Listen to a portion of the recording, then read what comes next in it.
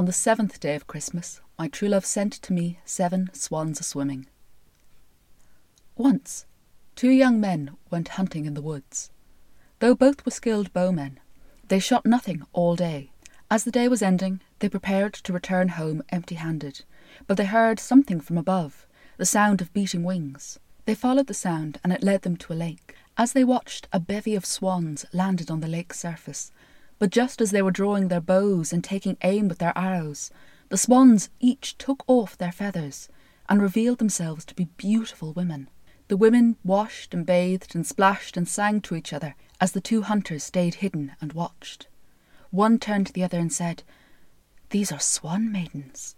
I heard stories of them when I was young.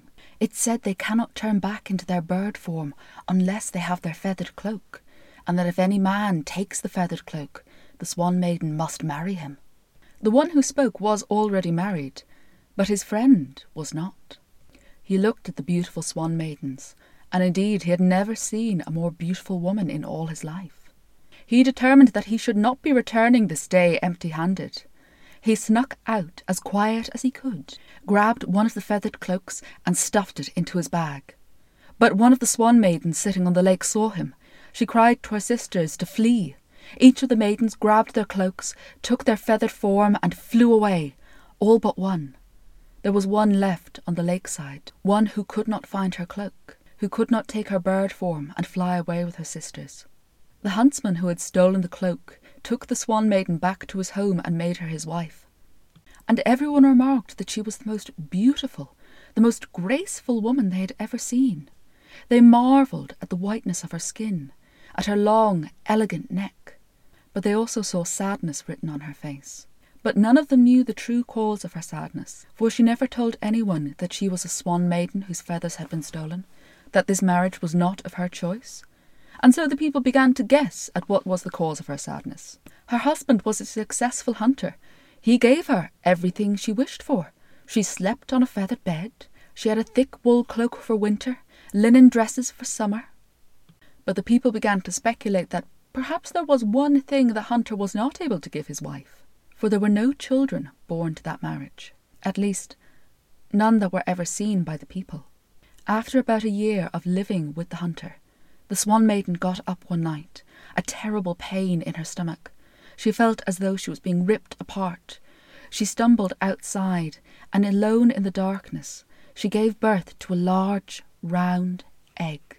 She took the egg and wrapped it in cloth. She placed the egg in a basket, and then got stones which she heated by the fire. These 2 she wrapped in cloth, and placed them in the basket with her egg to keep it warm. Silently she stole down to the river, carrying her egg in her basket.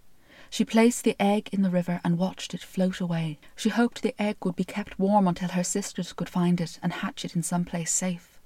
After a little over a year, the swan maiden was again woken from her sleep by a terrible pain.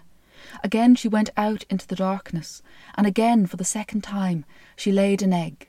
Just as with the first, she wrapped it up in a cloth to keep it safe, placed it in a basket with heated stones to keep it warm, and sent it down the river to be found by her sisters. In all the time the swan maiden had spent as the hunter's wife, she had never stopped searching for her feathered cloak. She had searched every corner of the house, dug up the garden around, but still she could not find where her husband had hidden her feathered cloak, and without her feathered cloak she could not leave him. More than 3 years after she had been captured by the hunter, the swan maiden was again awoken by the terrible pain. She knew what it was, and she made things ready. She heated stones by the fire. She got the cloth and the basket ready. Again she gave birth to a large, round egg, its shell pearlescent and shining. She wrapped the egg in cloth, placed it in the basket with the hot stones. But when she went down to the river, she found the river was frozen. She could not send it by the river to her sisters, and she dare not leave it out for them to find, for the night was too cold. And so she took her egg back to the house and hid it where she hoped her husband would not find it. For many days and nights the swan maiden did not sleep, secretly tending to her egg, keeping it safe and keeping it warm.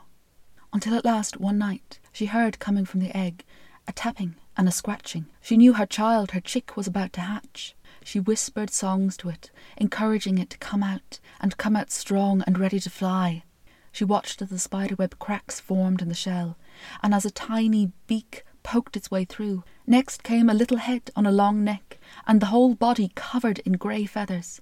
The Swan Maiden clasped her hands over her mouth so that her husband would not hear her cry of joy as she looked on her beautiful little cygnet. The cygnet cleared away the rest of the shell and stretched out its little wings, testing them, for the children of Swan Maidens are born ready to fly almost from the moment they hatch. "Mother," cried the little cygnet, "I want to feel the moonlight on my feathers. I want to meet my aunts and my sisters." But the Swan Maiden began to cry, "Oh, my little cygnet, I cannot come with you. I do not know where my feathered cloak is hidden, and without it I cannot fly." "But, mother," replied the little cygnet, "I know where your feathered cloak is. It is with so many other feathers, all stuffed into a mattress, upon which a man lies snoring." Though the Swan Maiden had searched in every place in the house, had searched under the bed and beneath the mattress, she had not searched within the feathered mattress. She snatched up a knife from the kitchen and ran upstairs to where the hunter lay sleeping upon the feathered mattress he had shared with the Swan Maiden. She cut and stabbed, and feathers flew through the air. And that night, under the light of the moon, a swan and her cygnet flew off to join their family. The feathers of the cygnet were grey, but the feathers of the swan were blood red.